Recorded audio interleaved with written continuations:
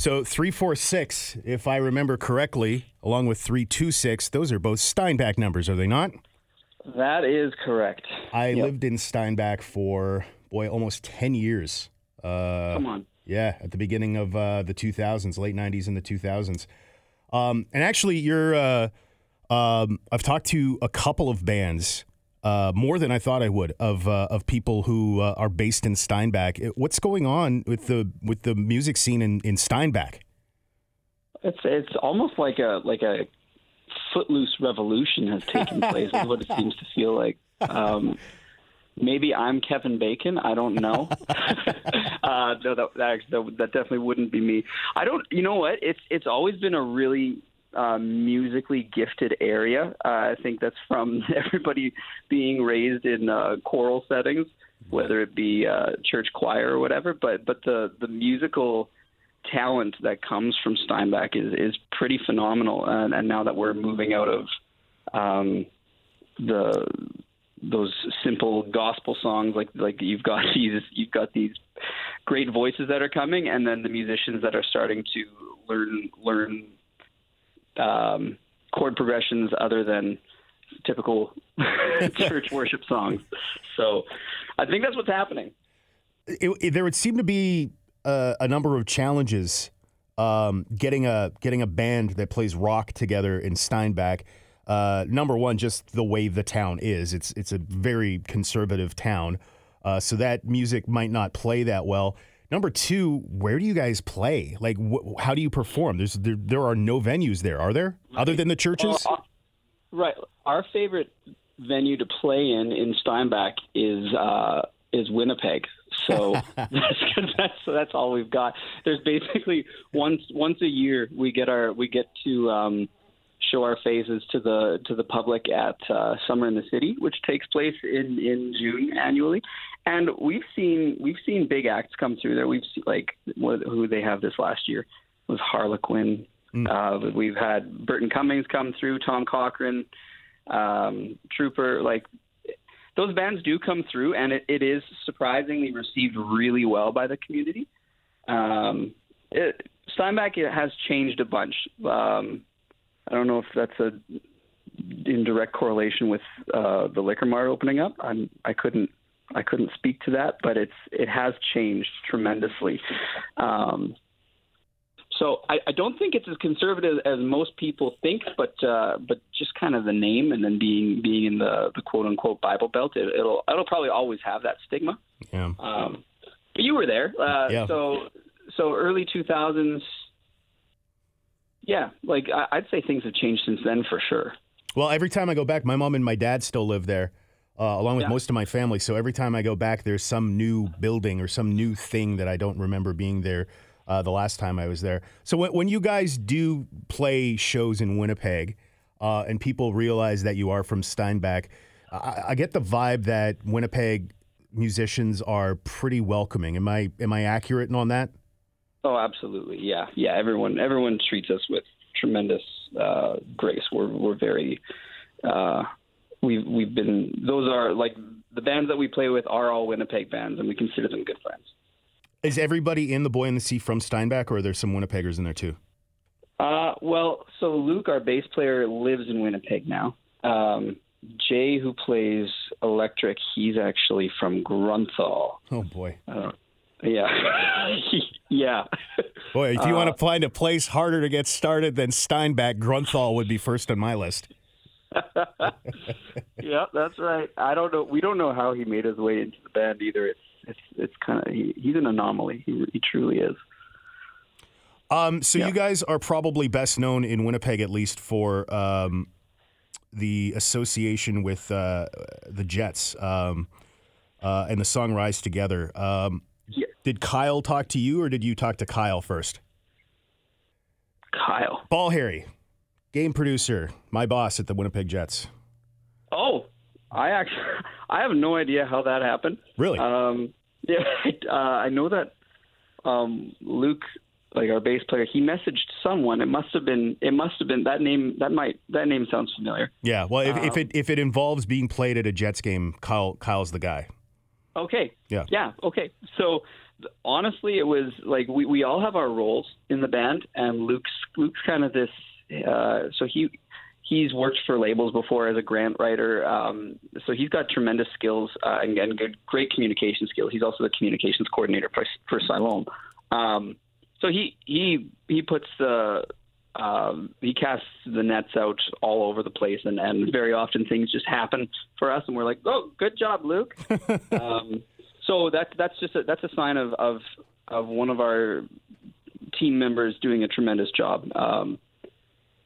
So the way that came up was, honestly, the song itself is outside of what we would consider our genre too. It was a one night. We got together one night. We were like, hey, Jets made it to the playoffs. Let's bang this song out. So we wrote the song essentially we wrote and produced the song in about 4 hours and sent it off. I believe it was that evening. And it stuck, and it gave us a lot of great traction. And now we're kind of, we are moving it, like if you hear our most recent single, Cover of Nights, and then the ones that are in the queue to be released shortly now, you will notice a shift in the sonic landscape that we are putting together with this band. So it is moving away from that, but that song really did do tremendous things for us to get our names out there originally. Yeah, it says in your EPK that it was kind of an opportunity for you guys to, like you said, get your name out there. What's the plan? How are you going to leverage that into getting some success for Common Ghosts? Yeah, like we're a group of creatives who, and this is common with many musicians, I'm sure. Once something is out, we're just like, okay, what's next? And then it's like we're essentially done with the past, and we are constantly writing, and that's a reason for that would be like we actually have access to our own studio constantly. So Common Ghost was released, and we pushed that for about a year, and we've since then we now released this song, Cover of Night, and you'll notice when you check it out on Spotify or any of those streaming sites, you'll see we release a single, but it's called a concept single. This is I don't know who else is doing this, but so it's a song, and then it's bookended by two creative musical pieces as well that kind of that bookend it. And that's kind of the route we're going now, where we're going to start releasing some concept singles where it's 3 tracks, but all built around one song. And we've got a bunch in the queue that we've already started working on now. So what's the message you're trying to convey with concept singles? Maybe it might be more of a, I'll say we're less geared towards being a successful band. We just want to write good music. We're not gearing up for any kind of major tours. We want to be a fun band that plays on the Winnipeg scene regularly, that's constantly putting out fresh content as much as we can. That drives us. Like, writing new content is what drives us. And whether we like streams and all that stuff and listens and plays, that's secondary to our creative nature as a band. That being said, we're hoping that our creativity gives us more opportunities to play live shows. Like, we want to play live shows and write music. I wanted to talk about the studio setup that you guys have, because there are a wide variety of quality of music that we get submitted for Mandatory Manitoba. Some of it is, you can tell they've hung a mic in a garage somewhere and they're just recording it off the floor. But you guys are you guys are super polished, and I'm actually very impressed and a little bit surprised that that's something that you guys do on your own. Tell me about your studio experience and space. Oh man, that's where I wish I had Alan beside me to speak to that more. But so Alan is our drummer, and he's also our producer essentially. He has this studio space that it's actually it's an old pig barn that's been turned into storage facilities. How Steinbach can you get? So he's been doing this for, I think it's been 10 years now. he's brilliant at gathering gear and trading in and trading up that he has built, and he's a craftsman. He's a craftsman with everything that he does. So he puts his heart and soul into everything that he does, and he's constantly learning. So everything that you've heard from us, I'd say, other than Common Ghosts, is entirely self-produced by us and Alan. Common Ghosts, we used the studio from Private Ear Recording and worked alongside John Paul Peters. But when you hold it up to the stuff that Alan's been doing, it's so close in that quality. Like we're floored constantly that we have a member like that on the team. We spend, we're there every week. So when we're practicing, we have in-ears with click, and our amps are in another room. So the room is just drums and these microphones with us. And then something works well in rehearsal, and Alan just hits record, and then all of a sudden we're able to track these live demos that we're coming up with on the fly. So it creates such a conducive environment for writing too, that it's like nothing can hold us back at this point because of the work that he's put in there. So the space, is that where you recorded some of the videos that you have in your EPK? There's one where you guys are covering Adele. Is that from that studio? That's correct. Yep. Why Adele? Why so many of the songs that we do? It's mostly so that question is asked. To take some of the low hanging fruit of some of the easier songs is one thing, but then to go that route and to make it our own we still want to be creative with everything that we do, and if we pick something that's really outside of our genre, then it forces us to be creative and work together in that. Your band is kind of like, I'm going to use like an old analogy here, but like a Voltron. Like every single one of you have one talent that is absolutely essential for the success of a band. Luke and his ability to reach out and communicate to people in the marketing. Alan and his not only studio wizardry, but the ability to, craft the gear and all of that sort of stuff. It's really fortunate that you guys all found each other, isn't it? It is. And without pumping my tires too much, I also own a marketing company, which allows us to access, so our website and some of our advertising and media things that we do. It's because I have this company, it's turned into this resource, and then we have Jay who is incredibly good at organizing shows and running events. So yeah, it's like the stars have aligned. And there's it's this A team, and we're all kicking ourselves, like all of us old buggers who are, some of them are pushing 30. I'm already 32. We're looking back, it's like, why didn't we have this when we were in our early 20s? But here we are. Is there anything that you might be lacking?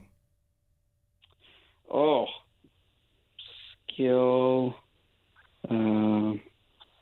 What are we? We. I'll say this. There's times where we do. It still is tough for us to break into the Winnipeg market, and I do think geography does come into play because there's give and take when it comes to being in the scene and playing in bands. It's not just like for us to be limited to how much we can come to Winnipeg. It's like we should be going to more shows of our friends that are playing as well, right? So I'll say that, like, opportunity and season of life. That's kind of what's holding us back. Is we really sincerely wish we could be more involved in more initiatives. And with me starting a family and us being like that geographical distance, it does put a limiting factor on us from being, I'd say, more active in the Winnipeg scene, because that's where the excitement's happening, and that's where we want to be. And it is tough sometimes. What do you think that balance is going to look like between the pressure of having a family and, having to have a day job and the time commitment that is going to entail, and your desire to continue to push the band forward? Where's the balance there for you? I'll say that's the part that we're facing right now. So I have two, I guess it was 2 under 2 up until last week. So I've got 2 kids under 2. And I had 4 under 4. It's a nightmare. You are a crazy person. That is just wild. I told you, man. Wow. I lived in Steinbach. That's what they do there. Yeah. So okay, so you know what it's like to not sleep for forever, and then I guess you work in radio too. So that's yeah. Wow, you sir are a hero. Well, I don't know if I'm a hero, but yeah, it really is tough, and I think that's why we've chosen not to put the pressure on ourselves to, like, there's no goal for us to make it. But there still is this drive to, like, we love music and we love playing. So yeah, I don't know how to name it other than that. Like, our family life and family goals aren't really in the way of anything other than taking time away from us putting ourselves out there a little bit more. But it's not like the lifestyle choices we've made are holding us back from our life dreams, because our dreams we are living that right now. We're making music and we're playing shows. We just want more of it. Yeah. Well, hey man, some people, when they unwind, they smoke weed and play video games all night long, and then some people have a creative outlet like music. So I'm pretty sure that's the healthier version of that. I will not ever compare video games to music, because I also love those dearly as well. So we're very, very similar, you and I, Mike. Okay. Yeah. Hey man, this was awesome. What do you want to tell me about the song that we're going to play here? Which one are you playing? We are playing The Cover of Night? Yes. Okay. What do I want to tell you about that song? Oh boy.